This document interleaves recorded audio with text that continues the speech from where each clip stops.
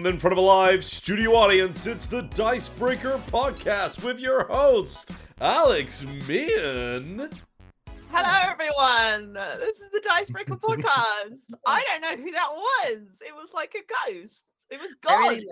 I really like the Alex Meehan bit at the end because it's just, it's a bit different today. It's the a ghost shock. knows it.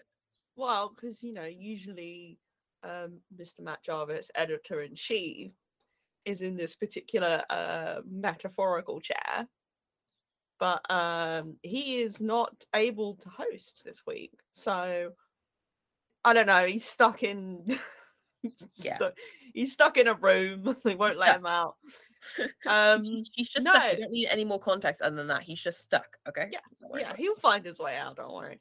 No, I have stepped up to the plate as this week's podcast host for the Dicebreaker Podcast, which you're watching right now. Hello, everyone. As God said, this is filmed to a sort of live studio audience every Friday, 2 p.m. BST. And I'm going to introduce our other wonderful guests that we have here today. Hello, Liv Kennedy. Oh, hello. Hi, Alex. How are you? It's all right. Thank you so much for having me. I've always wanted to be in this very seat, so thank you. Yeah, your enthusiasm is almost too much. Thank you so much. Thank you. Look, if I don't laugh, I'll cry, and if I don't do anything, I'll not do anything. So it's fine. Yeah. Who's this with us today? I enjoy your politeness. We have all the way from the US. It's Chase Carter, our contributor. Howdy, thanks for having me. Yeah, he's here. We've lured him back in. Mm-hmm. We put a little bit of cheese in the doorway. Yeah, just pecan pralines and barbecue, and that's how you get a Southern boy in the room. Yeah, that's how you get a Southern boy. So you put that underneath the giant box with a stick, and then you just pull it. Yeah, and then you pull the stick out. Box goes down. They don't know what to do. They don't. And we're back. Nothing happened. Nothing happened. No, God sorted it out. Don't worry. We're all back. Thank you for holding on. Technical difficulties. The podcast, I just feel like it just needs it. Like it wouldn't be the same without it. Sure. Look, nobody seems to be taking up my advice of we replace the podcast every week with a segment just from each member of Dicebreaker. Like it could be me doing slam poetry, or like Maddie talking about Twilight. And then there's only one feed, so it makes it so much easier. So that would definitely be an interesting experimentation that we could do. It feels I wouldn't be surprised if people started accusing us of deliberately having technical problems just because it's expected now. It's part of our MO. It's not fun. We don't have fun when we do it. We're all very stressed by it. Mm-hmm. So stressed. No. Okay. I don't know what people missed out, but we're gonna keep going. Me. Okay, yeah. Liv, tell us about Dungeons and Dragons. Yeah, so I'm playing a bunch of different games. Wild Beyond the Witchlight was one that we did yesterday. So some spoilers for Wild Beyond the Witchlight because we're kind of towards the end, I think. Because it's quite a short little adventure actually. It only takes you up to like level 7. But yeah, so the characters the party are in a palace where they're trying to save someone who I will not name. But basically I'm just trying to think. Spoilers. I know, so many spoilers. Who I'm trying not to name. But yeah, basically she and her and the people within the palace are in danger. Originally in the book, it was like, that everything is like stopped. It's like frozen in time, and you have to go through and figure out what's going on. But my DM Daisy, who's phenomenal, was like, no, that's not as fun as the idea I have. And so she made it so it was an eternal time loop. So every 10 minutes you have to go back and like start again and like figure things out, and you can like interact with people, and you have to convince them that they're in a time loop and like stuff like that. And it's super fun, and she's very creative and has done super well. That sounds really cool. It's like Yeah. Majora's Mask, but Yeah, the Dungeons and Dragons game. yeah, that's it. Yeah. Is there a big moon coming down to crush you all or not? I would not be playing it if there was. Just No. I just hate the Majora's Mask moon face. That's the thing. Oh no, hate you're it. not a fan of that. What about big old- 4 giant orange naked men who hold up the moon? That no, having reflected on it, no. You that's had to not- think about it though. yeah, like I was They're just doing like, great work visual though. lights. Like you Yeah. gotta commend them. They're holding Yeah. that moon up. Give it up to the naked orange man. shout out to the naked orange man guy. I just want that bumper sticker and this put one's it for on a y'all. car. pull one out. What else? What else have you been playing, Liv? Also another D&D game I play on Saturdays. It's with my flirty, annoying bard rogue. So that's fun. Always fun to play. That's your character, not like an actual person. No, that's my character. Yeah. If she was an actual person, I don't think we'd be friends. She's just too much. Yeah, just too much all the time. Anyway, so what did we do? Our little one of the characters is playing like a little lizard called like a Geck. Oh, is it called Geck? Yeah, Is it Gex? I think it's a Geck. It might be a Secret Homer thing. I Secret can't remember. Agent Gex. Secret Agent Yeah. Gex, yeah. Yeah, that's it. Oh my god, he's back! Shit. Finally, we've been waiting all this time. He's back in your D&D game. Only Yeah. real ones know about N64 legend. Gex, Secret Agent. I am a fake one. I am a fake one. No, I Geck. I think I've heard of them. They're like Mhm. The just lizard little guys. lizard little guys. Yeah, Ah. and she's super stinky and fun and stealthy and she's great. Basically, there was this group of werewolves and they went up to the character that my partner Chloe is playing, and they were like, hey, if you want to do something cool, you can go up to this big massive werewolf thing and you can like get some of its blood for us. And they were like, oh, you want me to do that? And they were like, yeah. And so they were like, oh, okay, I guess I'll go do that. And then we all saw them walking past to do this thing and we were like, honey, what do you think you all are doing? No, did they tell you to do this? We'll get them. And then we just Oh like, my yeah, goodness. we were, Oh, then we were about wait. to fight the werewolves. I'm imagining this group of werewolf dude bros Pretty much. like came up to this character just Yeah. like, hey, very casually, do you know what's good to do? Okay, so the full story is that basically the character, they're also a little bard, and they did vicious mockery like, oh, your hair looks awful. And then the Oh, DM wow. was like, oh, actually, I'm making it so they had out of their werewolf form, they have like a problem with their hair falling out. And then they were, Oh, yeah, no. and we were like, why would you do that? That's why would you do that? And now my partner's character is just like consumed with guilt, obviously. because- Also, they agreed to do this because they felt bad about Yeah. saying the hair thing. Exactly. Yeah. I thought maybe they were just like very perceptible to peer pressure, like the Yeah, slightest bit of peer like- pressure. And they're like, okay, Probably should Honestly- do this. Honestly, like their character is the sweetest of a bad bunch of reprobates. So yeah, they are probably the most susceptible to peer Hmm. pressure. Yeah. But as soon as your other characters found out about this, they were like, we're going to absolutely Gonna slam fight dunk them. these losers. Yeah. But then my friend Fuzzy's character, Moss, who's the little Geck, basically ran up, sneaked, and so she has like a plus we got that. 9 or something to her stealth. She cast Pass Without Trace on herself, so she gets Oh, an extra plus wow. 10 on top of that. She snuck up. She had advantage on her attack, and so she got a natural 20 to hit it. Oh my god. Which is the only way the DM said they would have been able to get through the rough hide of this werewolf monster.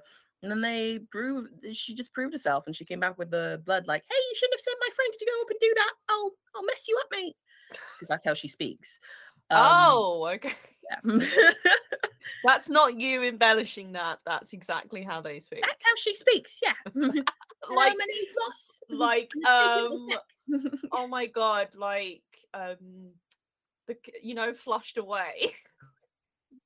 The snails? my You thinking of God. snails? No, I'm thinking of Kate Winslet's character. in Flushed Oh, Away. good. The Yeah, rat it's Kate lady. Winslet. My friend Fuzzy, aka Kate Winslet, yeah, is Yeah, playing the game with us. Yeah. I love how Chase was like, "Oh, hang on." I'm just gonna let y'all go. That's fine. Y'all have this handled. You haven't seen Flushed Away? Oh, Chase, you gotta see Flushed Away. Oh, A it's British not classic. good. It's I feel like I've seen terrible. clips of Flushed Away. Is this the This movie is about a- rats in the sewer? Yeah, this of is course it is about rats. Aardman. A British classic about rats in the sewer. You Starring calling Hugh it a Grant. classic makes Yeah. me really upset. What are you talking about? It's classic. It's made by Aardman Studios, who like did, like genuine classics like Wallace and Gromit and Chicken Run that we were talking about the other day. Coming up, and I'm happy about it. Yeah, but yeah. Flushed Away they made with like CGI and everything. They didn't even do like stop motion with it. Isn't it which is like notoriously really, really bad? Probably, yeah. I mean, lips. To people with taste, but I wouldn't know. So like, I mean, I watched it. This is gonna be fun. The only way I watched it vaguely was several years ago when I was working. It was being attacked on the film by a itself. fly. Yeah, it was When I was The working, spirit of Kate Winslet's coming at you. yeah, it's coming at you. When I was working at a canteen for an Amazon warehouse for like a summer job, and it was like Christmas, and literally no one was in the canteen. It was just me, and I was like cleaning up. And then on the television, there was Flushed Away, but there was no sound. And because like I had nothing else to do, I literally watched the whole of Flushed Away on silent. Were there subtitles? Yeah, I don't get why they will like canteens and stuff will just have films on with like no sound whatsoever. It's so I annoying. just had to interpret what was happening, like just by watching Kate the Winslet's little rat visuals. mouth, like, all right, like yeah, they get more to read Isn't lips. he voiced by like a pretty big celebrity? Who? The rat guy. Yeah, Hugh Grant, as I said. Yeah, Is it really Hugh Grant? Hugh Grant. Oh. Isn't it? Okay. I only know Kate Winslet because there was like this She's an icon. tiny little no, because there was a trailer, but we had a copy of Chicken Run on like tape. Or it was Chicken Run or Curse the Were-Rabbit, one of them. And there was a trailer for Flushed Away on it.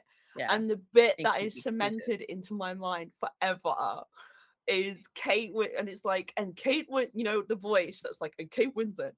And then she just says, "Hello, Ducky." Yeah, that's a British That's the classic. only bit of dialogue I know. Up there with such classics as Notting Hill and Yeah. Carry On Henry.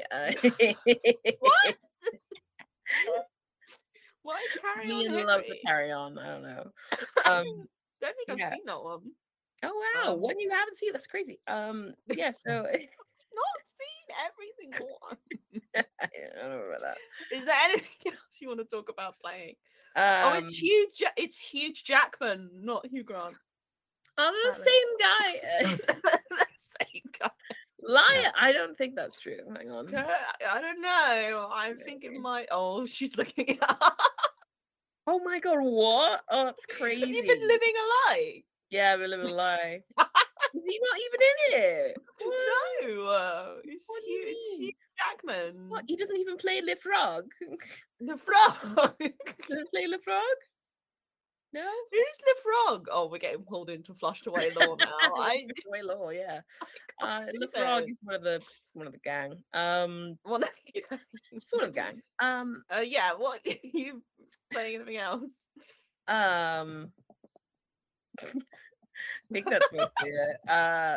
I'm trying to think if anything else happened in that Saturday game because I remember it being quite a good one.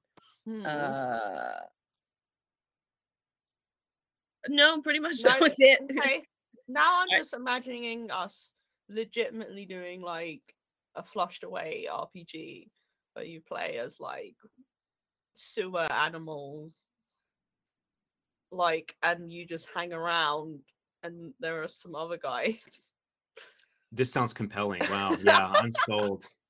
Please sign me up. This is a killer pitch, Alex. This sounds Chase, great. you get to do an English accent. No one wants that. Everyone wants that. Nobody asked for that ever. Everyone definitely wants that. There is Absolutely. legitimately nothing better than an American person doing a British accent when they're bad at it. I will do a mini flushed away RPG for you right now on this podcast. Oh no, we're completely derailing the I podcast. cannot believe you raised the. At any given point, I will make an RPG out of anything you throw at me. It's just- Like Chase is like, oh, I'm just gonna come and do the podcast, you know, the usual thing. It's be great. Yeah. And then really, Liv and I were like, right, we're gonna set this up so it's completely so natural. organic. I have been awake for Organic. all of 2 hours at this point, and y'all are like, "Are you ready to role play this British movie I've only seen YouTube clips of Yes. 7 years ago, and you have to affect a British accent?" Okay, Yeah. Are you ready? please. You can play as a rat, a Uh-huh. mouse, a frog, A slug. a slug, or a little raccoon. I don't know, just any small little animal, raccoon. really. A little raccoon. Hmm. I don't do- know if the raccoons count. I like the I look. They I'm are running the RPG. native to I the think that like, you can UK. fit a little raccoon in the sewer. Okay. Okay. We can always say it's a rat that looks like a raccoon. No, it's a raccoon, man. Yeah, he's an adoptive raccoon, right? He was found as a Yeah. baby, and he acts like a rat because he was Yeah. raised around a bunch of other rat brothers Yeah. and sisters. Okay, this is your character. You've just made your character. Okay, Yeah, yeah, it's I'm gonna in. be- You're a raccoon who thinks that it's a rat, but it's actually a raccoon. You just think Yeah. he's a really large one. Mhm. Like in that video game, Spyro New Begin. Wait, are you tangenting our tangent? I can't Alex, believe you this. can't How do dare this. you? I'm Interrupt going me. off the rails. Matt Jarvis isn't here. We can do Yeah, what we I know, want. but we're already derailing. It's already off the rails. I'm- You're I'm back onto definitely a separate set of slug. rails.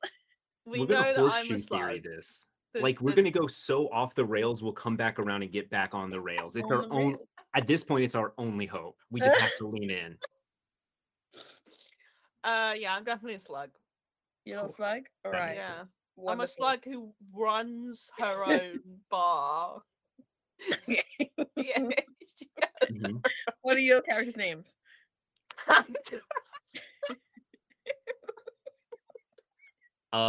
My raccoon's name is Small Jackman, Small Jackman. Small okay, Jackman, son of Hugh Jackman. son of Huge Jackman. Okay. Yeah. Okay. My character's name is Mrs. Squelch. Well, okay. Right. Amazing. we Um, can't do this, Liv. Okay. Exterior, Mrs. Squelch's bar. Night. Oh, it's a screenplay. Wow, we're gonna option this, huh? Yeah. Mrs. Squelch's bar. Night. Small Jackman. You arrive to visit your friend, Mrs. Squelch. She emerges from the bar. Chase, you've got to do it. I'm tempted to do the worst accent that you'll just immediately kill this. Just like yeah, let's see how Trust back me. in. Mr. Squelch, a glass of your finest sludge, please. Thank you very much. I got quite a thirst, and I love just a big old glass of your sludge, please. Oh my god. Mrs. Squelch, what do you say to this? Mrs. Squelch. Mrs. Squelch can't come to the phone right now. All right. Because he's yeah. dead. Mrs. Squelch, before you could answer Small Jackman, you were overcome with a feeling that you've never felt before. All of a sudden, you are ravenous, you are hungry. There's nothing in front of you to eat except for Mrs. Squelch. You can do nothing but consume Mrs. Squelch in front of you. Mrs. Squelch is dead. The Oh Not my again. god. She didn't even get a keep- chance. This keeps happening. Well, maybe the next sewer, Small Jackman will find a home. Yeah, Oh maybe. wow. That was a tragic but moving beast. I love Yeah. like Alex Simpkins says this podcast has turned into a pitch for a Flushed Away sequel. Yeah. This is what happens, right, when Matt Jarvis isn't here to control us. When he gets out from Because- underneath that cardboard box, he's Yeah, gonna be he's so not gonna angry. like it. He's Because gonna be what livid. happens is we just try and like turn the podcast into our own very specific idea of what we want to do, which is, Uh-huh. for example, doing a Twilight podcast, and now it's a podcast we imagine a Mhm. Flushed Away sequel. Yep. Yeah, Look, so that's If everything. anyone wants us to continue the Flushed Away RPG, you just let us know in a comment, and I will draft up an RPG for you. Okay. Yeah, we will sounds good. legitimately do, if people want us to do it, we will legitimately do a Flushed Away RPG. Can roll for gunk. Roll for gunk. Roll for gunk. Roll for spunk. Brackets British.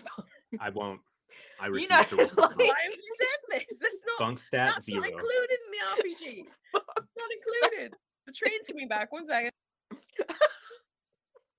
Yeah, that's Yeah, convenient. Liv's got a door open. There's a train going by. This is chaos. That's everything Liv's played. Let's go to Chase. Chase, what you been playing? All right, let me salvage this train wreck. Salvage nothing, Chase. This has been a great, This is rip great. Yeah, I don't know, but the audience are loving it. Loving it. Listen, they don't know what they want. They just show up here to be fed, and we give them trash. Roll for trash. Also a part of the Flushed Away sequel RPG. Mhm. Yeah, Yeah. Nice. Flushed Away sequel RPG. That's what we'll call it.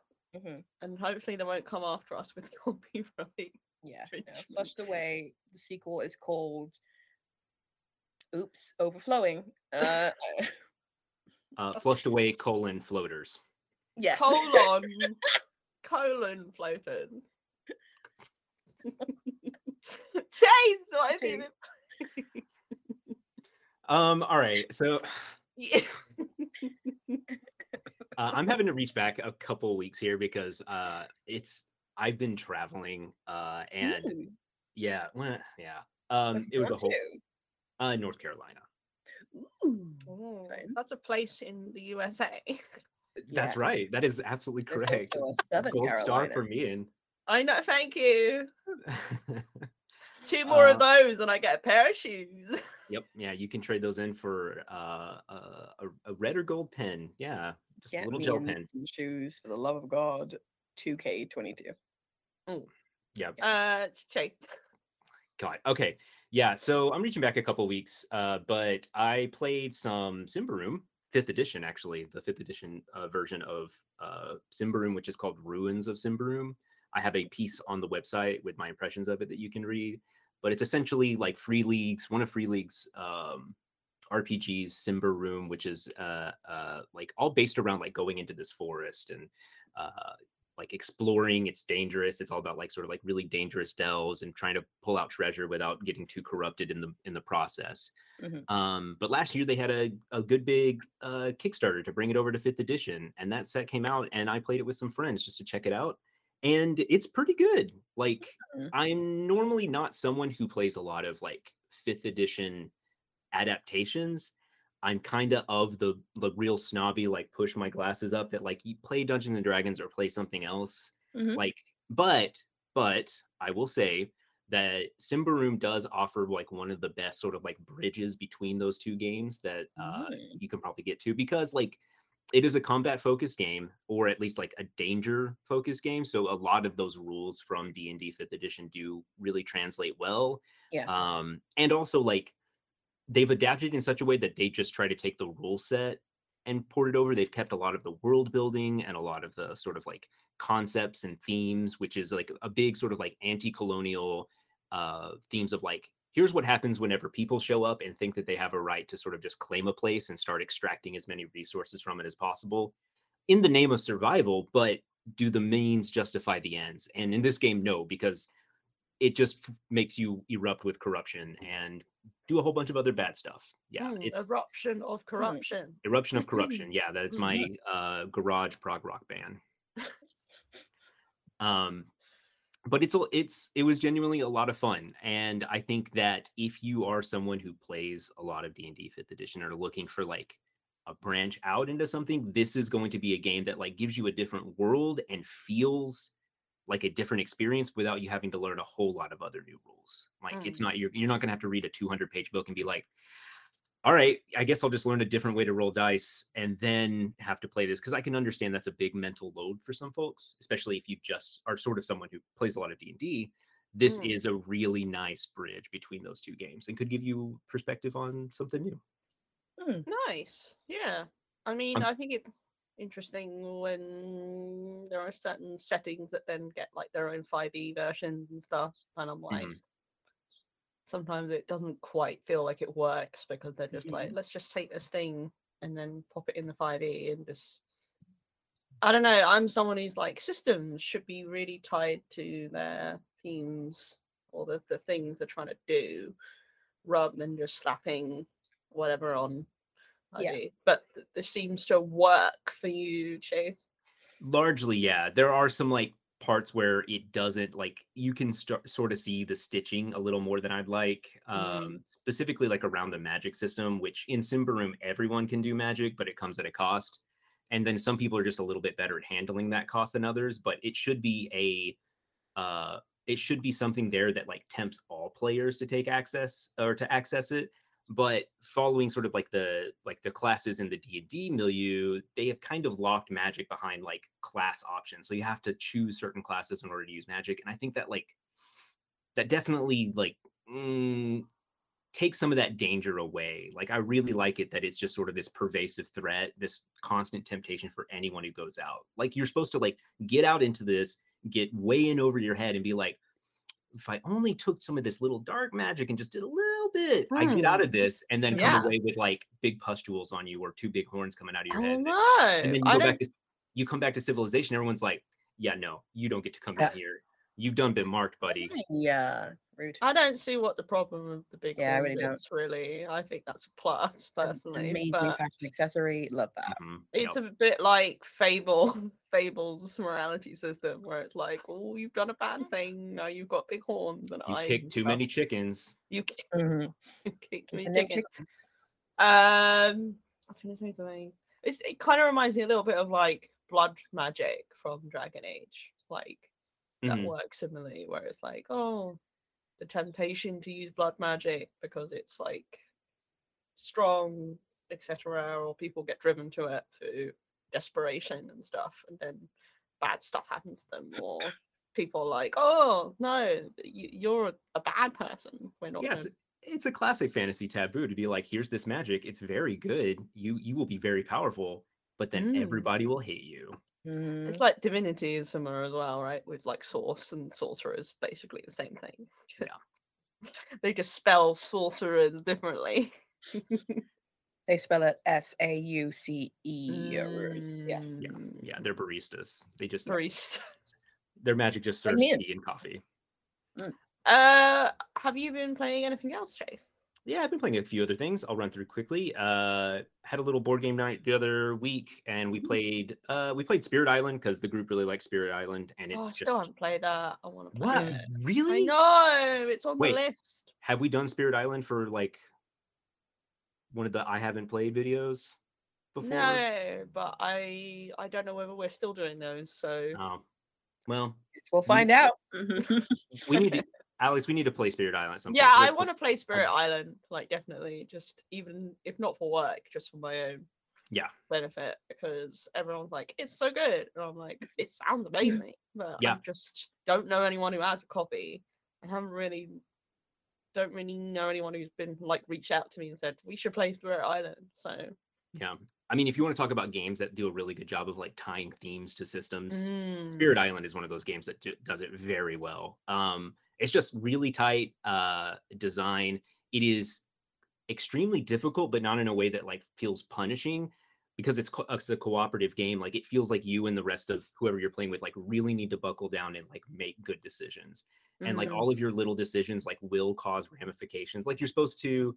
The whole concept, for those who haven't played, is like you are the like the sort of guardian spirits of this island of indigenous people, and settlers are coming in. It's sort of, they're like primed after like sort of like Spanish conquistador era invaders and colonizers, and you use your powers and abilities via these cards to like toss them back in the ocean, essentially wipe them out, or scare them so much that they just like raise stakes and get the hell out of there. Like that is your two options. And it's a lot of fun. So like every spirit has sort of a different approach, and you need to work together and use your abilities in sort of like concert in order to handle the sort of like increasing wave of invaders that will sort of populate across the island every turn.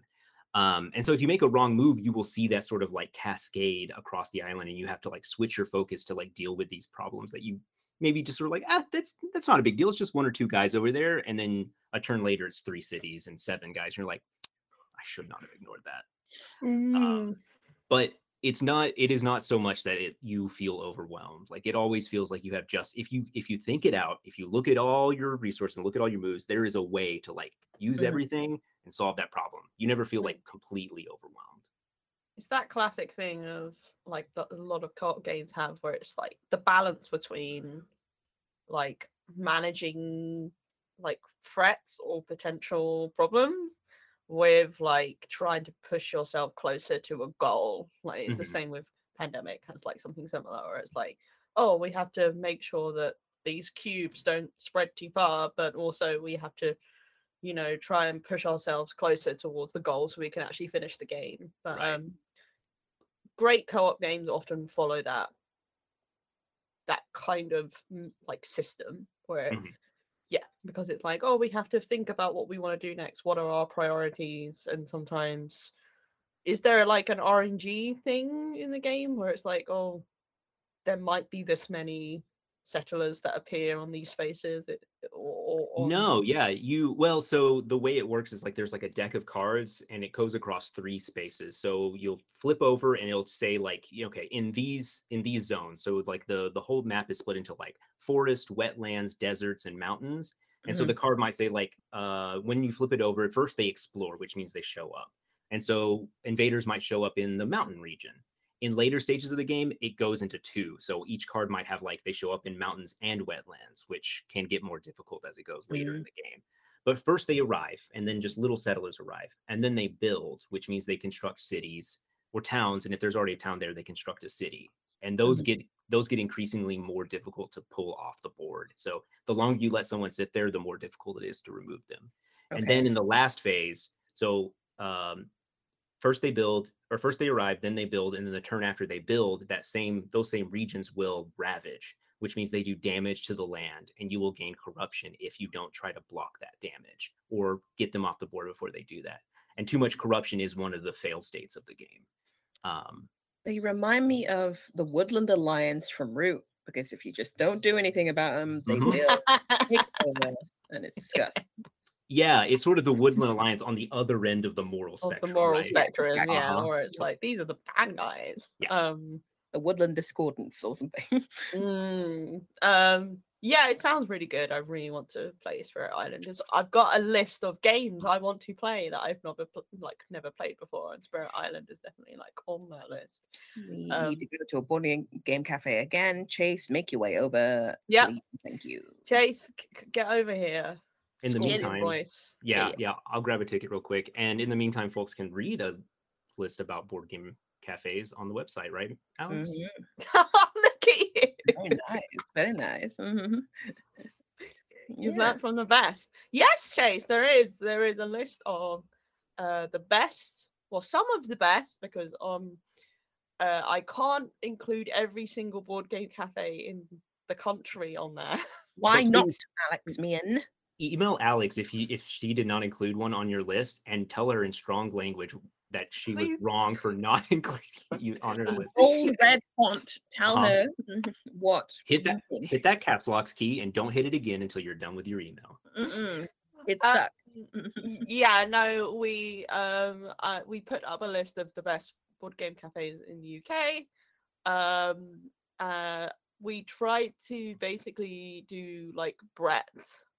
So we wanted to try and like cover as much of the country as possible, which is why there is only one London entry and not several, even though there are several board game cafes in London.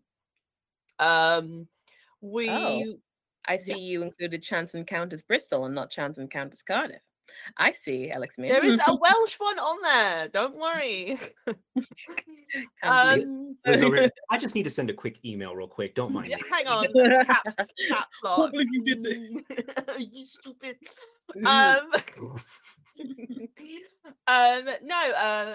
Yeah. So if you are like, oh, I want to go for a trip around the UK, or you're like, oh, I wonder if there's any good board games near me. If you have any suggestions, we have put a tweet out asking for those at Join Dicebreaker. Yes, thank you, Liv. So you can put your lovely suggestion in there, and you never know, we might do more of this kind of content if people want it. But yeah, no. Have you played anything else, Chase? Just one last one real quick. Railroad Inc., part of the same board game. I introduced my friends to Railroad Inc., which is a very good game. Yeah. It's incredibly fun. Takes about 30 minutes to play. And like the physical version, it is on like Board Game Arena, and the Board Game Arena version is pretty good too. It's fine, yeah. I think we played it. Did we play? We played it together. Yeah, I think we played it with Matt and Maddie one time, and Matt absolutely schooled us. Yeah, There's because also an app. Train. Oh, there is an app. Yeah. Oh, yeah. I haven't tried that. Have you tried the app, Liv?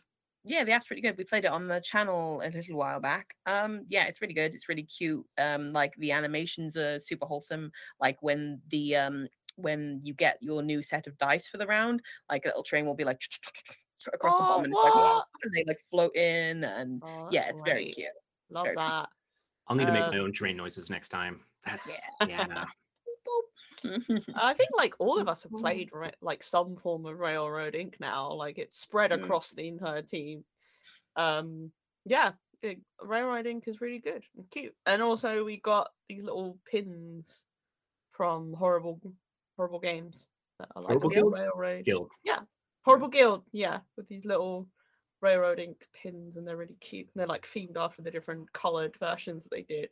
Yeah, it's like the blue one, the orange one, the red one. But yeah, and then you can buy the little dice. Little dice is like expansions that add new mechanics to the game. But it's a cool way to do expansions. You just like 2 new dice, and there's a mechanic tied to them. I think that's a really fun way just to wrinkle up the system. Yeah. Cool. One thing that Chase and I played together is Arcs, Conflict, and Thingy in the Void. Oh, you played it? Another C word. Yeah, another C, not that C word. Conflict and Chase in the Void. Yeah. It's not that. That's just my name. Not Chase. No. I mean, I like that. It's something like that. It's widely just known as Arcs. Yeah. It's the newest game from Later Games and Cole Verley, who created Root, Oath, Pax Pamir, 2nd edition, yada yada yada. The Kickstarter for it has finished, I think. Yeah. Like very recently. But there is a tabletop simulator version. Caveat: Tabletop Simulator has done some dodgy stuff in the past. Yeah. Don't love that. But at the moment, it's the only way to really play it digitally. Hate that. Yeah. So, yeah, Chase, Matt, and I played Arcs this week, finally together. And one thing that we did want to note is the fact that, as Later Games kind of like and Worley kind of stated, is the fact that the campaign mode that was, I don't know if it was originally meant to be included in the game. My understanding is, yeah, it was. Yeah. Yeah. Has been separated into a expansion, so it's not part of the core experience. And when I initially spoke to Cole Verley in an interview that you can read on our website right now, I had the impression that that Arcs was going to be a game with like narrative was going to be an important aspect of it. So when I spoke to Cole Verley at that point, he told me about the fact that, you know, a full game of Arcs is technically split into 3 different sessions. And over those sessions, the galaxy that you're playing in, because it's a sci-fi game, will be altered by some of the things that you choose to do in, the previous Shetland in the game. There was also like an indication of, you could make choices that can fundamentally like change what you could do. And also you'd start the game with like objectives that also kind of framed who you were in this galaxy. So it kind of came, the thought that I had from it was, this is a game where it feels like you're kind of shaping this galaxy and then telling a story of sorts. Now, obviously, like in a game like Root, for example, you kind of tell your own stories through what you decide to do, your interactions with other players, but there's not really like, this thing happened and now this is what the consequences of that are going to be. There's like none of that. We played Arcs this week without sans the campaign stuff. I don't think any of the campaign stuff is like on Tabletop Sim. It's just the base version. It's just the base version. And like all the mechanics that Verdi described in the interview are all there, but none of the narrative campaign stuff.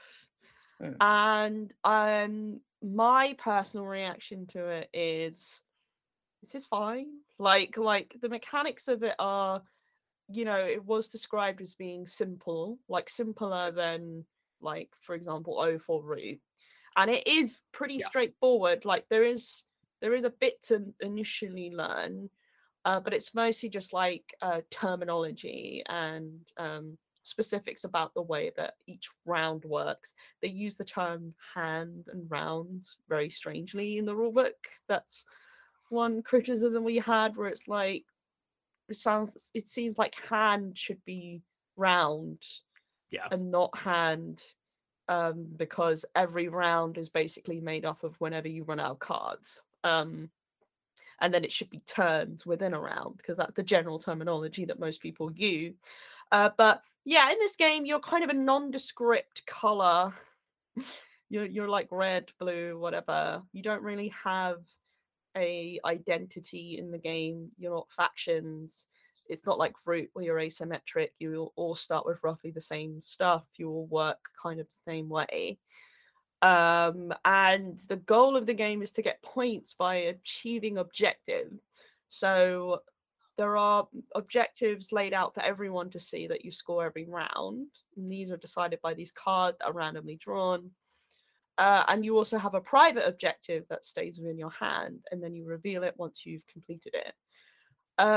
Again, when I spoke to Cole in our interview, kind of made it seem like those private objectives would be, there was an emphasis placed on them and a sense of like, this is who you are in the game, this is kind of what drives you. And my objective didn't really feel like that. It was very much like this is something that you can do in the game to just get some extra points. Like the way that the game works is everyone simultaneously chooses a card to play, and the cards are made of different suits, which also kind of determines what actions you can do with them. There is a person who is the lead player who plays their card first, and the cards have, like, as well as suits, numbers on them, kind of like playing cards. And the number that you play will determine if you're following. So if you're not leading, it will determine what you can kind of do and how things end up. So each card also has these little pips on them, which basically say this is how many actions that you can perform, but the actions have to be the ones listed on the card.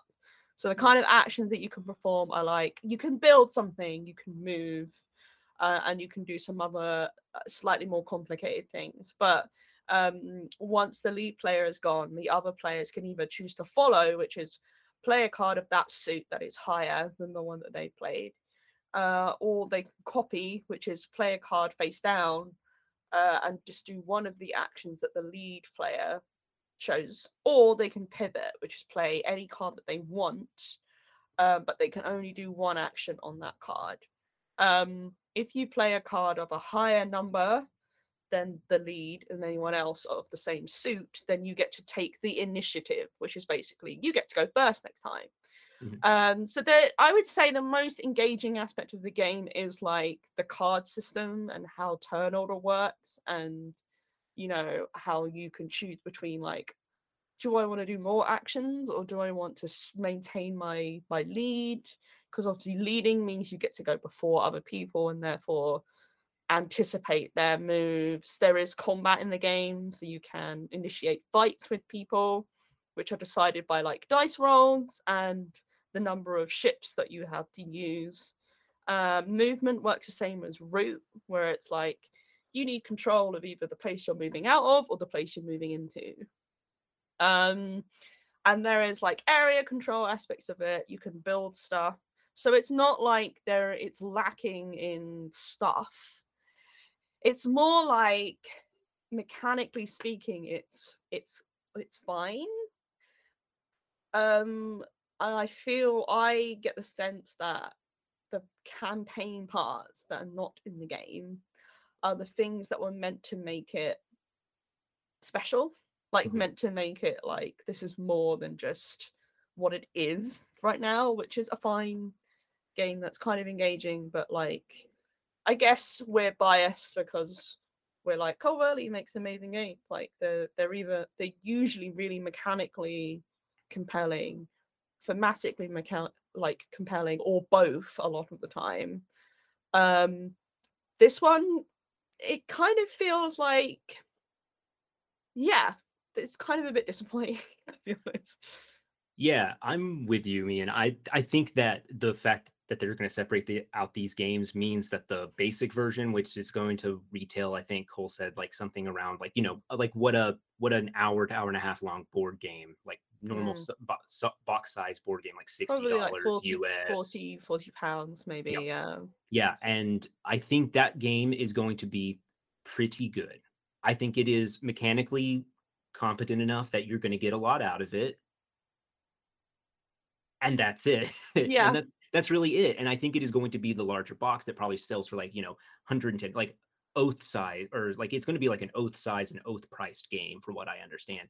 That's going to be the one that, like, yeah, I agree with Ian that like the campaign stuff is going to inform all of your actions. It's going to give every sort of thing that you do a thematic or narrative weight to it that like is just missing from this box. And like, yeah, I understand the inclination to like just put out like a normal size game, because like the last two games that Cole Wehrle has put out through Leader have been larger. Oath was huge. Yeah. But I don't know the numbers. I don't have access to, like later games, financial records or their numbers or whatever. But I got the impression that obviously Oath, I can't imagine Oath did root numbers, but like number one, Root's been out for a lot longer. It's had time to build steam. It's still really popular. It's gotten a name for itself. But I didn't get the impression. I mean, I heard people like talking about it, like it wasn't just dumped and it also had Root to help it, like, sell copies. And then like, oh, and it being like a bigger game, it's like, oh, people are like, well, Root's like not huge, but like it's not like a tiny little game. There's a lot there, especially with like expansions. Yeah, and having played Oath, like I'm not as big a fan as Oath as like Matt Jarvis is, but I've not played Oath as much as him. But I found it really good. Like when I was playing it, I was like, no, this is a Cole Wehrle game. Like I can see there was something special about it, which was like the legacy quote aspect of it. Even though it's not technically a legacy game, it's like, oh, you know what you do in this game, right? Yeah, well, the next game you play will be informed by the things that happened in the previous game, like the way who is in what roles, like how the kingdom works, like if people have been exiled, they'll work differently. Like the as often the case, the mechanics kind of informed the story and the thematic elements. And even playing like Pax Pamir Second Edition, which is not a game that I was familiar with, I was like, yeah, no, like I can. This again is giving that feeling of this is special. This is something like this is something that I'm gonna think about like after I played it. Whereas Arcs, like all I can think about it right now is like that was fun, but and it was like easy to learn, like which I think is not a bad thing. It's Oh, not that's like a selling I'm like point for sure. Yeah. yeah, it's not kind of like Cole can only make games that are super complex and difficult to learn. I don't think the simplicity is the problem. For me, it's more like it feels like it's lacking a soul. Does that make sense? Like it, You can see the areas where they chopped off the rest of the game, right? I mean, because Alex, you've talked about this, like all those games that you mentioned, like you can just feel that they're like a whirly game and like a leader game that he's worked on. This one feels like a game he worked on and is just missing that bit. It just it's feels missing. you can see the areas where the scissors cut that part of the game off. And I wonder whether it, again, we can't confirm anything. We've not played the campaign expansion, whatever. I wonder whether the campaign bits is that missing piece. Because I don't know, when I was talking to Whirly, he was really excited about the game. And, you know, he was talking particularly excited about the narrative elements of it. And when we were playing, you know, we didn't play a complete game, but, you know, we got a decent way through. Like And 2 when we were hours. through, yeah. playing, we just didn't see any of that. It was like it was quite dry. Like, you know, it's still got Kyle Ferrin's artwork, you know, it's still got that kind of character to it. But like aside from that, it was really it's stylized the same way from what I've seen. Yeah. Yeah, and I don't think it was the fact that we were playing the digital version that's a problem, because I played Root digital way more time. And that's actually how I got into the game. I think it's just like it feels it genuinely feels like incomplete. It feels like these narrative aspects that are supposed to be like, you know, driving your purpose beyond just like we're going to fulfill these objectives. Like, oh wow, like that happened. Like now the galaxy is different. Like I'm this kind of person, whatever it is. Like, yeah. I truly wonder how it's going to come across to someone who might not have ever played a Cole Whirly joint, because they are maybe out of their price range and they use Arcs as like their sort of first leader game experience. I wonder if it's still going to feel that way, or if it's just us sort of like being precious with Cole Whirly's like previous designs, you know? I don't know, because I don't know, but the thing is, very difficult to think about it in that way. Yeah. Like, it's not bad. I mean, like, games don't have to be complicated to be good. Like, some of my favorite games are so simple. Like you know, like we were talking the other day about Point Salad. Like, Point Salad is such a basic ass game where it's like literally a point salad game in the fact that you're set collecting cards and everything. But like when I was like, I've got it at home, we were like, we could play it in the office. Like, we were all generally a little bit like, we want to play Point Salad because Point Salad's great. Same with like Cockroach Poker or like Fox in the Forest or Jaipur or like, you know, these are games that I think about, like, you know, plenty. The concept may be simple, but the gameplay is strong still. Like Fort from Leader Games. Like, I love that game. I love the heck out of it. Like, that is a deck building game that is like fairly straightforward, and like I really enjoyed it. I just think that the difference here is the fact that Arcs feels like it should be more than it is, because you're like, well, I mechanically it works, and it's kind of it's entertaining, and there's like there's elements of player interaction, and there's some fun mechanics there, but like, you know, I played games like that as well, and I'm like, well, that was fun. Like 100 other Euro games that are exactly like that, and you know, those aren't the ones that I'm like, let's play that again. You know, the ones that I want to play again are the ones that I'm like, wow, that was like something I'm hungry for that. Like, I want to have that experience again. So yeah, I think this Matt Jarvis obviously isn't here. I don't want to put words in his mouth, but we got the similar kind of vibes from him of like. And that's interesting because Matt Jarvis is like a big Cole Whirly fan, right? Like, yeah, he's a massive stan. Yeah, he's a Cole apologist. If we ever have to cancel Cole Whirly, Matt's gonna have to just like, you know, he's gonna be clutching at so many pearls. Yeah, it really is. So yeah, I think all three of us kind of came away from it being like, well, that was game.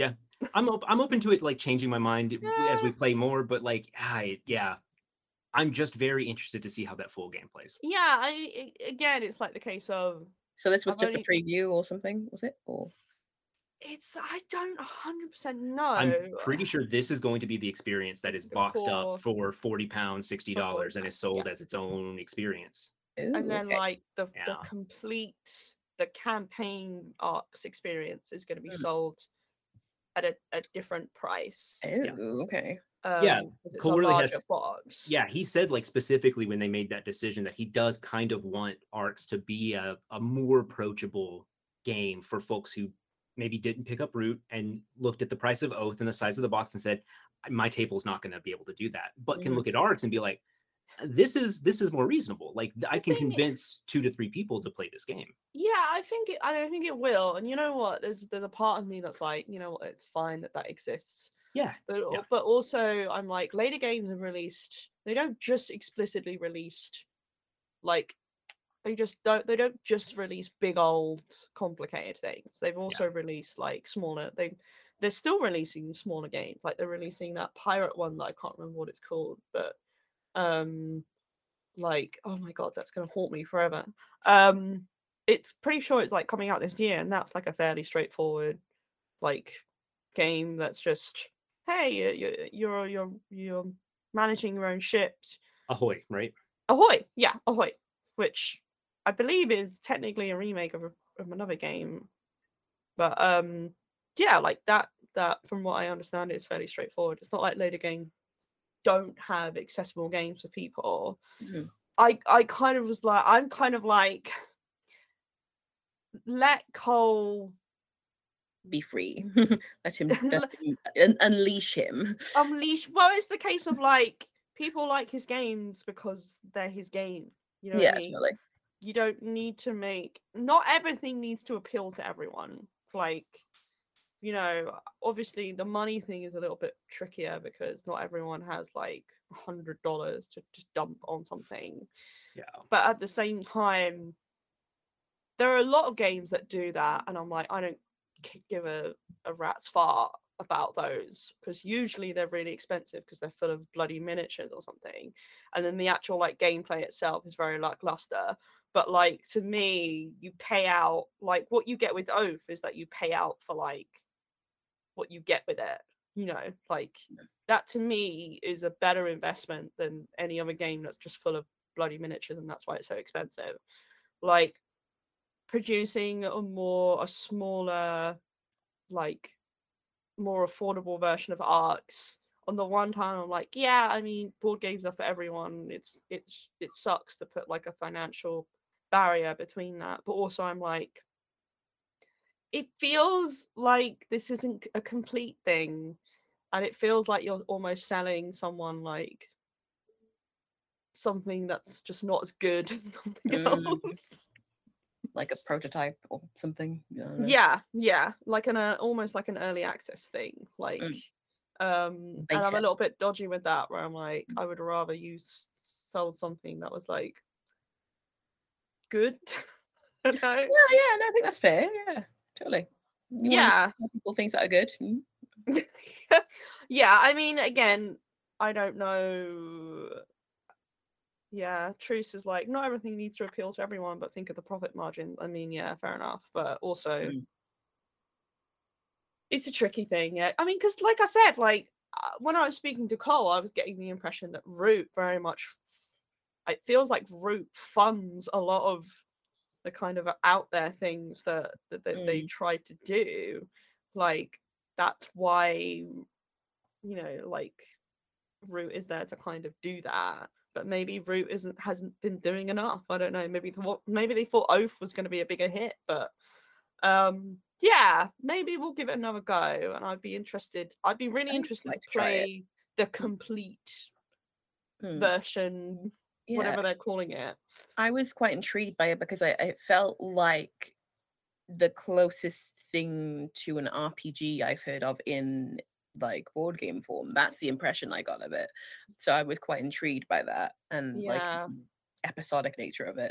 Yeah. right? So yeah, so I would love to give the full thing a shot, but Basically, all the bits that I was excited about aren't Weren't in the there. game. okay. Not Like great. all the bits where I was like, oh, well, he's not really done anything like this before, but I want to see what it's like. Like, Hmm. I want to see what it's like when this designer does this. And then they've taken those bits out, it seems, and like put them in a different Hmm. version. And I'm like, well, maybe this version that we played would appeal to some people, but like to me, it's not what I want. But I guess I'm just one person. Like I'm Yeah. not the But entire audience. and also like even if it's a bit of a critical miss, like this game is still probably going to sell very well. Yeah, it's later. Later usually sell decently, but Yeah. it's fairly like yeah, no.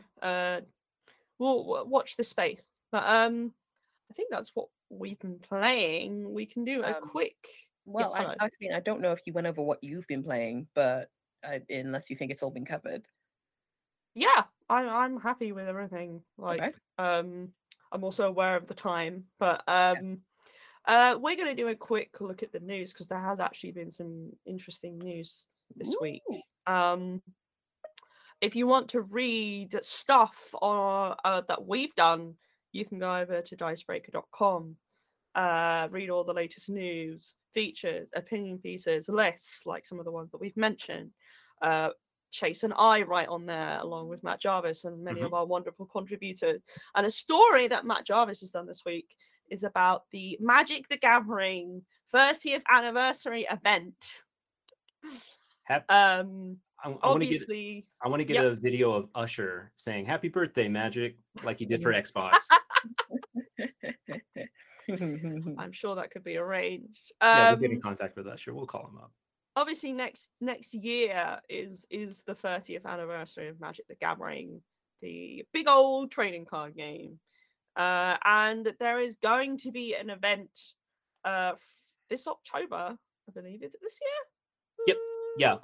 In Las Vegas at the end of Las October. Vegas. Yeah. The event itself is actually partly organized by ReedPop, who is the company that owns Dicebreaker. So, disclaimer there. But yeah, it's basically going to be just a big old event being like, hey, Magic. So there's going to be a modern tournament. I'm just scanning over. I did not write this piece, so I'm just scanning over. Have a cheeky scan of it. Magic World Championship 18. Are you trying to read Roman numerals real quick? Yep. But not 18. 28. 28. Oh, okay. That makes sense there because there's 30 in it, right? Yeah. So, Yeah. There will also be a dedicated command zone playing area for the Commander format. And there will also I see that the Commander video that Wheels and I did is included here. Yes. Yeah, that was a bad time for me. I did not pull any land cards the entire live stream, and it was basically the whole chat was just kind of like just kill her, just take her down, don't let her suffer. Yeah, put out her misery, shuffle up, play again. Yeah, exactly. The lead designer Mark Rosewater will host Unfinity events. Featuring the upcoming unset cards, which are usually forbidden from tournament play because they're buck wild.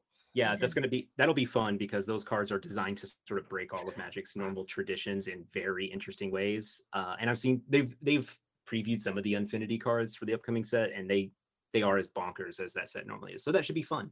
And of course, various people from the design team and people associated with Magic the Gathering, including Richard Garfield, old Richie G.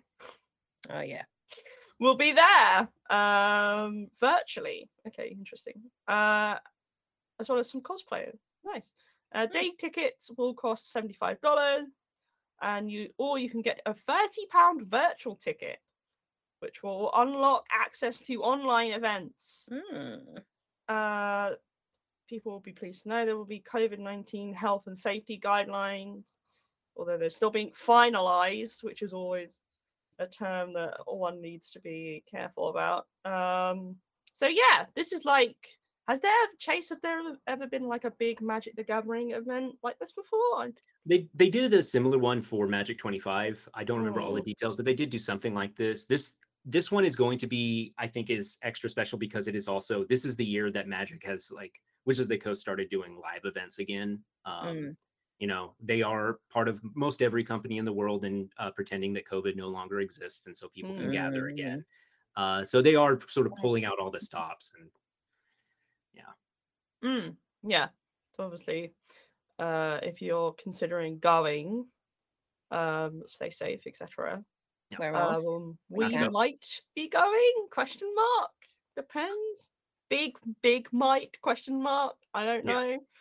know. But yeah, that's exciting. And obviously, like next year with the 30th anniversary, things are gonna kick off there. Yeah, they have a lot more planned apparently, which details coming soon. I wanted to mention real quick. Did y'all know that Richard Garfield designed King of Tokyo?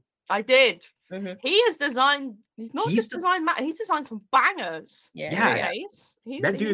That dude made Magic the Gathering and Keyforge and said, "I'm not resting on my laurels. Yeah. I've got more stuff to do." Didn't It's he wild. made Netrunner as well? Yeah, he made Netrunner. He's done Filthy Rich, which apparently people love. It's a game from '98, but people really like that, and it's just a very different game from like Magic or Keyforge or anything. Yeah, Garfield is just the kind of designer who's like, yeah, I'm going to design perhaps the most popular trading card game ever made. I'm also going to design like several other ones that are really well loved, and then I'm also going to design some banging board games as well. I really like that. I like that he just sort of keeps He's creating. still working now. Yeah. Like, he's still making board games at the moment. Like, he didn't just stop Keyforge. So yeah. Am I completely making it up, or did he make Werewolf or an adaptation of Werewolf, like One Night Ultimate Werewolf? I might be making that up completely. That I'm not sure about. I'm gonna look it up and check my facts. Okay.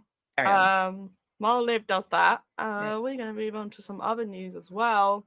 Also, let us know if you're thinking of going to the event. We're interested to see what people's reactions are to that and whether they're interested. No, we didn't. I'm thinking of Ted Elsbach. Ignore me. Okay. That was that question answered. Chase, there's this news story that you did about BackerKit launching its own crowdfunding platform. Maybe, yeah. They're getting into it. Yeah, it has a terrible name that I hope that they're thinking of changing. It's BackerKit crowdfunding, which is just SEO poison. So generic. Like FunderKit is right there, right? You know? That's much better. True. Yeah, no, that is true. So for those who don't know, if you've funded anything on Kickstarter in the last several years, you are probably familiar with BackerKit. They designed a lot of the tools that allow for programs to sort of like fulfill, do pledge managers, send you emails to remind you that you still haven't put in your shipping address for that board game that you bought 7 months ago. That's all BackerKit's doing. And so they've sort of rose to fame in providing those tools for Kickstarter and now other Kickstarter sort of equivalents. They don't do it for GameFound, but they do it for a few other companies. Indiegogo, maybe. I'll need to double check that. But they've announced that they're just like going to do their own crowdfunding program. It's in beta right now, and they've got I think 5 currently running projects as a sort of proof of concept. Well, technically they've got active projects with a list of planned campaigns for over 30 more companies from inside the tabletop gaming industry. Including Whirly Gig Games, which is Cole Verley's own studio, and Later Games, along with Restoration Games, who've done like some pretty big games like Return to Dark Tower and stuff. But what are these 5 projects that they've announced so far? So they're not all tabletop projects, because like BackerKit crowdfunding is not going to just be tabletop stuff, though. They are going to focus a lot on tabletop board games and RPGs. So the 5 currently running projects, I'm gonna pull this link up real quick. We have like some dice, Oracle dice from a company called Publishing Goblin. We've got some passport books that look like classic literature, like they got some Jane Eyre, basically like, fancy hardcover literature books, but for your passport. There's a terrain campaign, and then there are a couple of them have already ended. I guess they did a couple of short ones, and then there's some for like little enamel pins that look like slices of pizza. So they're going to be for artwork, for tabletop games, for a bunch of other stuff. But yeah, they've got a huge number of known quantities within the tabletop space that are going to be launching soon, because I think they're looking at early 2023 to like officially launch, to like fully come out and be more open to the public for other projects. And one of those projects that's coming up is something that Matt Jarvis covered called Land of Eam. Yeah. Which is from Exalted Funeral, who have like published like a load of really good tabletop role-playing games, including, oh my god, help me out, Chase. Arcs? They've done a lot. Like I know they've done like Ultraviolet Grasslands. They've done I think they do Mothership. They did Mothership. I think they did Mothership. I know, like, the thing is, I know the name Exalted Funeral really well, but I can't now. My brain has just gone blank as to like what they put out. I'm like, oh yeah, I know one, but I'm like, it's definitely wrong. Did they look? Did they have a hand in Monster Hearts too? Did they have a hand in that? You might be right, actually. I think they did do Monster Hearts. Yeah.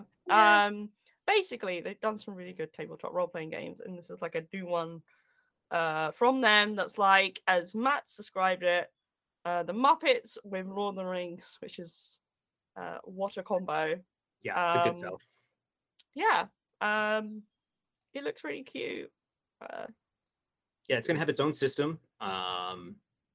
That's sort of like, it's all like dice-based stuff, but it's going to be its own sort of like new system of rules that you're going to use for it. And I think it is like, it's going to be like sort of whimsical dark fantasy, right?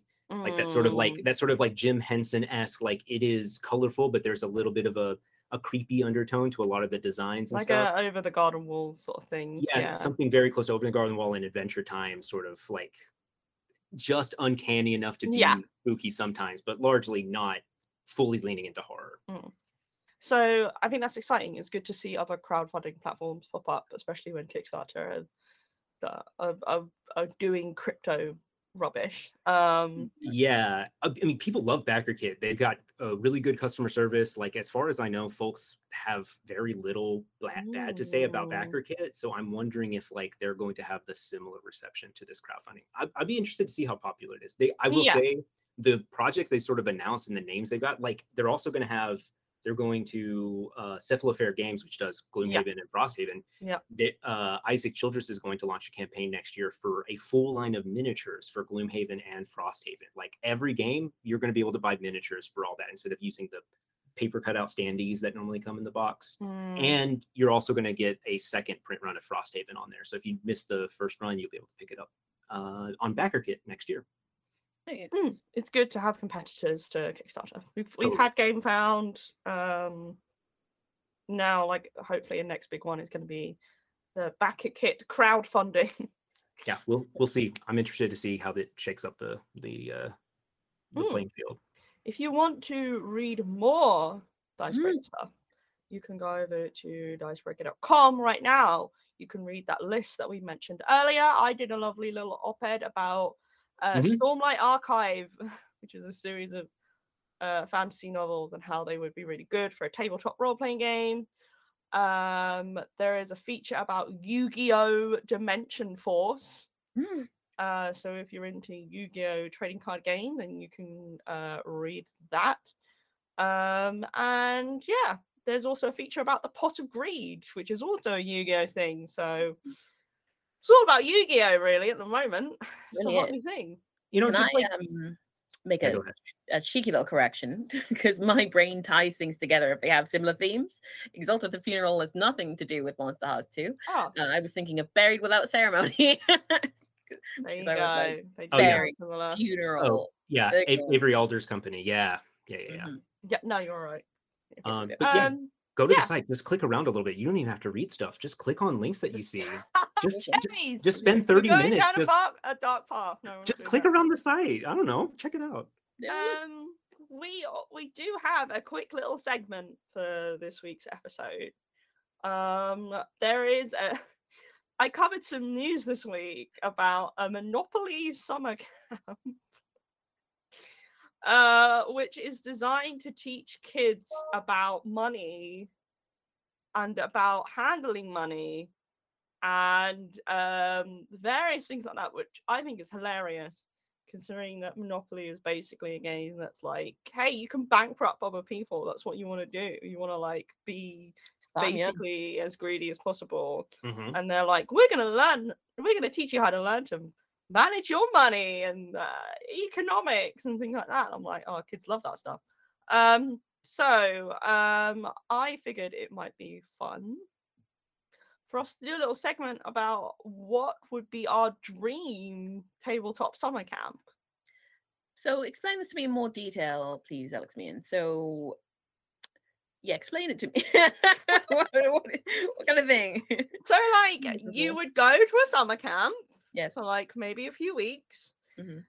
maybe like 2 weeks or a month or whatever. And like the whole summer camp would be themed and focused around like that thing. So it doesn't need to be like one particular game. It could be like Camp a Grizzly. collection of games.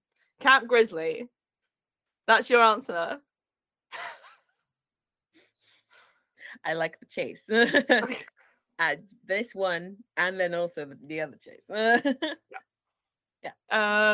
Is that genuinely your answer? No, I'll think of something. You go. It can be your answer if you want. I don't know if you're being serious. I mean, like, I okay, but here's the thing. This sounds like the setting for an actual horror film, which is you go away to a summer camp that is like, oh wow, yeah, at some point during the summer, a scary man's gonna come out and be like, oh, he's gonna chase you around. It's a Camp Grizzly thing. Yeah, and then it turns out like the actor who was playing the killer has been murdered by the actual killer, and then they take their place, and then it's like, oh no, this is real now, and it's really stressful and sad. What you're imagining is a horrible scenario where you find yourself at a summer camp being hunted by a murderer. Yeah, that's pretty much not quite what I was having in mind. It like everyone's always like, hey Liv, do you have any ideas? And I'm default back to like murderer chase around. Does murderer have knife? Scary. I mean, along these lines, what if it was that, but the murderer actually wasn't killing people, it was just a pretend thing? Well, that's the thing, and that was the original idea. But but like, what if it tied in the story of like, oh, they've killed the real actor, this person's gonna kill her. But then it's just an endless cycle of, oh, but actually the actor that was meant to be playing the actor, the actor who was meant to be, But I've asked you to come up with your dream summer camp, not this something might still be it. I don't know. Something that you want to happen, not like, oh no, this could happen. She's still like, yeah, this is it. This is it. I love it. I don't understand the problem. Yeah, I've told you my answer. Okay. Told you my answer. Don't know what the problem is. Okay. Well, what if because all my favorite board games are horror based. Well, that's fine. What we can pretend horror. They don't actually have to happen. But that's the thing, me and Nick, once again, is that you don't think that it's real, but then it's a horror trope that actually is real. It's the perfect opportunity to actually get away with murder. I feel like we're just going around in circles. I can't convince you that like this you can have a fun time. No one can ever. You've got to drive it straight into like actual. Oh no, this is. We're trying to tell you, a fun time is being constantly anxious that this is a real murder that's happened. Yeah, because it's like that is my state of being anyway, like constantly anxious. But this time, maybe I'm the final girl. Like, yeah. Okay. Chase, what kind of thing would you like to see? All right. Everyone makes their own dice, but you get a hatchet for the week, and you have to go find the perfect piece of wood and chop it down, and then whittle your own set of dice. This is okay. That's really good, but also you mentioned hatchet, and I was like, is this a part of my idea or Live? Yes, hatchet. Carry on. But also like, I mean, an actual summer camp would be the perfect opportunity to play a bunch of those like really thematic games that normally take place around campfires. Like I'm thinking like, how good would 10 Candles be played around a campfire at midnight, or like Dread, or you could even do Sleepaway, Jade Dragon Sleepaway. Sleepaway is very thematically appropriate. Yeah. I'm just saying, I just want to play a bunch of like one session RPGs around a genuine literal campfire in the middle of the woods, and I'd be spooked out, and it'd be awful and frightening, but very fun. Great. That sounds really cool. Yeah. Some people's suggestions have been Forgotten Waters pirate themed camp. Andy Horton said that, and they also said Barron Park summer camp. Can you imagine on like actual beds? Like, but then they're not gonna hurt you. I've also, I think I've previously suggested in a segment of ours, because I have a one-track mind, I was like, what if I get to go away to like a tiny little like camp that's like a village, and then we're all villagers, and then there's a werewolf that comes out every night, and the werewolf takes. What does the werewolf do, Liv? What do you think the werewolf does, man? What does he do? What do you think? What do you think the werewolf does? I mean, going by what you said previously, the werewolf actually eats people, right? No, here's the thing, wait. Okay. Is that you can't have like a werewolf actor who gets eaten by an actual werewolf. I'm within the realm of reality enough to know that werewolves don't exist. Okay. So this would be a better alternative. So it's just a person dressed as a werewolf. Yeah, it's just a person dressed as a werewolf. They come up, they're like, "Arr," and then give you like a furry hug. Furry hug. Yeah, not a furry hug, a furry hug. Okay. And then they take you away, and then you get to go sit in the waiting room or whatever. And then the rest of us get up in the morning and we discuss like, oh, who died. Okay. That sounds wholesome. Right? I actually am really into this, because there's a summer camp that I went to whenever I was like in middle school, like 10 to 13, something like that. And in the middle of the night, the counselors would like lead us on midnight hunts to the mess hall, and we'd go raid the pantry for like snacks and stuff like that. That's cute. That's so but they fun. set it all up like they were not supposed to do that. They're like, we're the cool counselors, so we're gonna let y'all do this. And they actually like head us through the camp, and they were like, hold on, there's a night patrol. Y'all stay right here. Stay very quiet. I'm gonna go distract them. Like, thinking back, it's like, absolutely, it was all set up and everyone got to do it. But I think like if you did that, but do it like a tabletop, like especially like one night werewolf themed, like that would just be incredibly fun. You could absolutely lead me on a completely set up like excursion and being like a cool kid. Right, even now with this information that you presented to me right now, and I would still be like, oh my god, yeah, okay. Love it. Yeah, my buy-in, my suspension of disbelief is just ready. I'm completely ready to buy in wholly. Yeah, exactly. Like it's a camp getaway. I am willing to believe anything you tell me within reason. Yeah. Kirsty says Obsession Summer Camp, just a Regency Victorian reenactment. What's Obsession? I'm not familiar with Obsession. I've never heard of this. Is this a thing? Obsession. Liv, our research correspondent, please look up what this is. An RPG. It's an RPG. I said, is it an RPG? While Liv is searching that, Mian, what about you? I don't think you've offered anything yet. Well, Kirsty also said quacks, where you make weird potions. I'd be down for that. That's fun. Like you've all got cauldrons, and then you just chuck stuff in there. Hopefully it blows up and it's not actually like hopefully this is a fire hazard. Yeah. Or like I would love to do. I think a social deduction game thing is fun. Obviously, like it can be worn out quite easily. So maybe not like for me. Sorry. Not like a whole week or something, but maybe like a day where like you do a fully immersed like social deduction thing, like a murder mystery sort of thing, where look, all I want to do is I just want to wear like an outfit in a big old dress and a big hat, and I want to speak in like an accent, and Well, I that just is want to a do that. very Pride and Prejudice thing, and I'm sure that there Yes. are things we can do around that. So Yeah. I want to Yeah. do that in We a could play Good wood. Society. Yeah, Good Society is one of the Oh favored yeah, Good Regency Society. games. We could have just a part of the summer camp where all the Regency nerds go and hang out, and then the rest of the camp will go and bully them. Yeah, I'll go there. I'll go to the Regency bit, and then everyone else will want to leave because I'm the worst. that's They'll not be like, not "Oh correct. God, You'll be This- in your element. This actually. Duchess is too much. I cannot deal with her. she's a nightmare." Just getting drunk and eating all the vol au vents. This Uh, bon ton just ain't too bon anymore.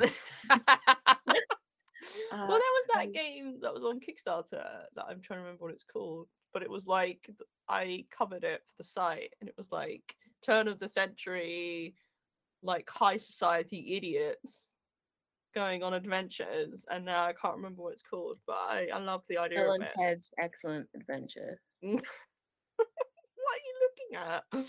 I'm reacting to what you're saying. Bill and Ted's Okay. Rad Regency. Sam Dilk says Scythe Summer Camp where you build giant robots. Yeah, That's pretty cool. that's next Yeah. level. Yeah, 1 year you make your own dice. The next you whittle your own giant mech. Yeah, you build your own Oh. Gundam. Me and I absolutely mentioned this to you before, but there's Yeah. a film called Austenland that you need to watch. It's You about a lady. definitely have told me about this. Yeah, it's because it's bad, but also really good, and also based around like Jane Austen stuff. Basically, a woman goes through a really bad breakup, and she's like, "I'm gonna go and live in Austen land for a little bit." It's basically the concept we've been talking about, where she goes to like a big Regency house, and then they Mhm. have to like dress up and role play as like Pride and Prejudice kind of adjacent characters. Yeah. And it's so good. Jennifer Coolidge is in it. That's all you need. I don't know who that is. You don't know Jennifer Coolidge? I probably do, but I Yeah, you just probably don't know do. she's called that. But Wow, she's Yeah, Stiffness I Mom mean- from like American Pie. She's like, never seen American Pie. you've never seen American. This is Why why- are you surprised by this? I mean, I feel like a lot of people are surprised that you've never seen American Pie. I feel like Why? It's not she's- exactly. Okay, what about Legally Blonde? You've seen Legally Blonde, right? Yeah. Yeah. for She's sort the of. bend. She's the bend and snap lady from Legally Blonde. hmm The one who's getting her hair like Yeah.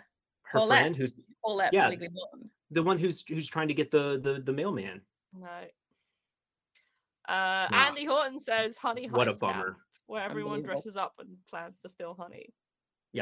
I'm down with Sounds that. I'm down for pretending to be a bear. I've got an idea that I think Alex you will like. What about Okay. a root LARP? It's like I life-size would love chess, that. but it's root We've instead. spoken about this before. I swear we had a conversation where we were like, we're gonna do a root LARP. Do I Where get to be a cat girl? yeah, you get Yes. to be a cat girl. I get to be a bird person. And I'll be a lizard cultist at like Yeah, very Alex is happily. gonna be a lizard Carlton, Mhm. Mhm. and Matt Jarvis is gonna be I don't know a little vagabond guy who's just like Yeah, hanging out. He'll be a grimy possum, just like Grimy possum. just scrunging in the Paul woods. Jackson returns, but he's a raccoon. so- Yeah, and then we reenact a game of Root where I just beat the hell out of some people dressed as animals. Yeah, you're just gonna huck pine cones at cat Yeah. girls. Yeah, I mean, and because I get to be like a haughty owl, Mhm. Mhm. and I get to sit up in a tree. I don't know how I'm gonna get up in the tree because I'm not really good at climbing Yeah, trees. good luck getting But I'll down. find a way.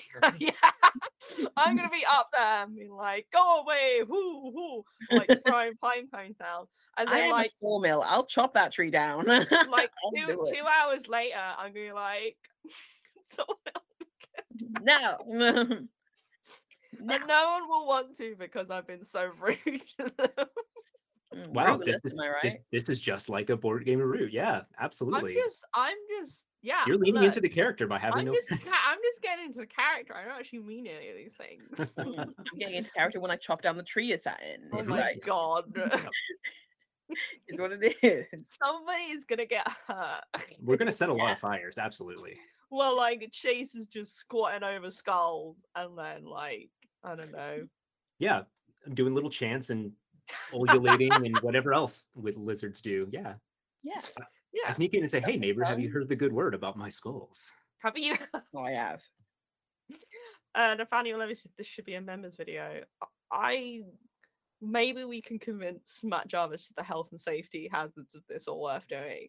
I mean, we were already having sort of conversations about it, like because of certain videos that we're planning to do. But Yeah, no fly me spoilers. over. We'll paint our faces and go Yeah. squat in the heat for a couple Yeah. hours and then put it on YouTube. We'll find a forest that This is hopefully forest we to won't have the police called on us because Yeah. we're squatting in someone's forest. We'll do it in like a public forest or something. Yeah. Hey, don't tell Matt about this. Like, don't let him catch one Yeah, because he'll say we no. But can't. we'll Matt will never find out about this. Matt, There's don't no watch way this he part of the could. video. Don't watch. He's Yeah, stuck stop in the box. watching. He doesn't know. No, yeah, he he's- doesn't know. He's still in his cardboard box. He's fine. Yeah. He's so close to getting out. He's almost out. He's He's almost out. figured it out. He lifted up the edge of the box like a little bit and dropped down. He's sitting there. Oh, It's like so that thing like so when you funny. can't pick a card up off the table. He's like trying to Yeah. get his fingers around it. Oh, come on. Can't do it. Shame. Nathaniel Levy says, "Liv, please make sure to angle the cut on the tree so it falls away from you."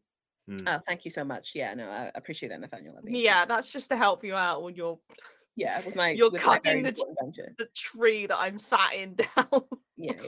I love the image of Liv in cat ears, just like Yeah, I'm up in the tree being you like, hold on? "Go away, go away, be gone!" Like throwing pine cones, and you're like cutting, This is my section of the forest. Get and out of then here. you suddenly just say, "Oh!" I stuck in between, and then I'm just like, perfect. Yeah. I love I this. just fall out of the tree and probably break my leg. good thing you got wings. You're fine. Yeah, just fly. Yeah. Right. I think that's enough ridiculousness.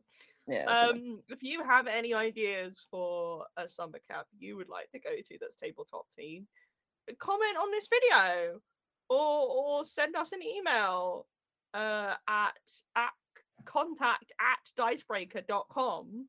An email. An email. Ian? Email. Yay! And let us know like what you would want to do. That's fun. Or even tweet us at Join Icebreaker. We love your interaction. Oh, we really do. Also, it would be really cool if you are thinking of commenting. Why not like and subscribe to Dicebreaker? Like this video and subscribe to Dicebreaker, youtube.com/Dicebreaker. And if you haven't got enough of that, you haven't got enough of us, you can always hit the join button right below the video. Oh, And join Dicebreaker Plus, where there may be, look, we don't know, there may be a video of us doing Root Camp. Root Camp is a good title for it because it's Root like Camp. Root Camp. yeah. Um, Oh, it is perfect. We've got to do it yeah. now. And Yeah. then if you join, you also get to have a cool little die emoji thing next to your name, Mhm. A little- like Nathaniel Levy and Truce have, Mm. and it like levels up the longer It that you have a does. membership. Yeah. You I also see get some access. D8s in the crowd. Love that. Yeah. You also get access to some lovely emojis that Nathaniel Mhm. Levy's putting in the chat right now. Yeah. So Definitely all to incorporate all of that and more is available to you. Yeah. But apart from that, thank you very much for watching this week's episode of the Dicebreaker podcast. I've been your host, Alex Meehan. I have been joined by the wonderful Liv Kennedy Thanks for having me. Cheers. and Chase Carter. Also known as Small Jackman. Small Small Jack. Jackman, yeah, Small Jackman. That's true. Mrs. Squelch here. The next thing we got to do is Flushed Away reenactment. The That's late- gotta be- The late Mrs. Welch. Look, if you want R.I.P. a Flushed Away RPG, I will Yeah. make it happen. Just let us know. Get in touch. Ella. Yeah, thank you so much for joining us. We are here every Friday, 2 p.m. BST. Please join us next week. But until then, thank you very much. And have a lovely day. Goodbye.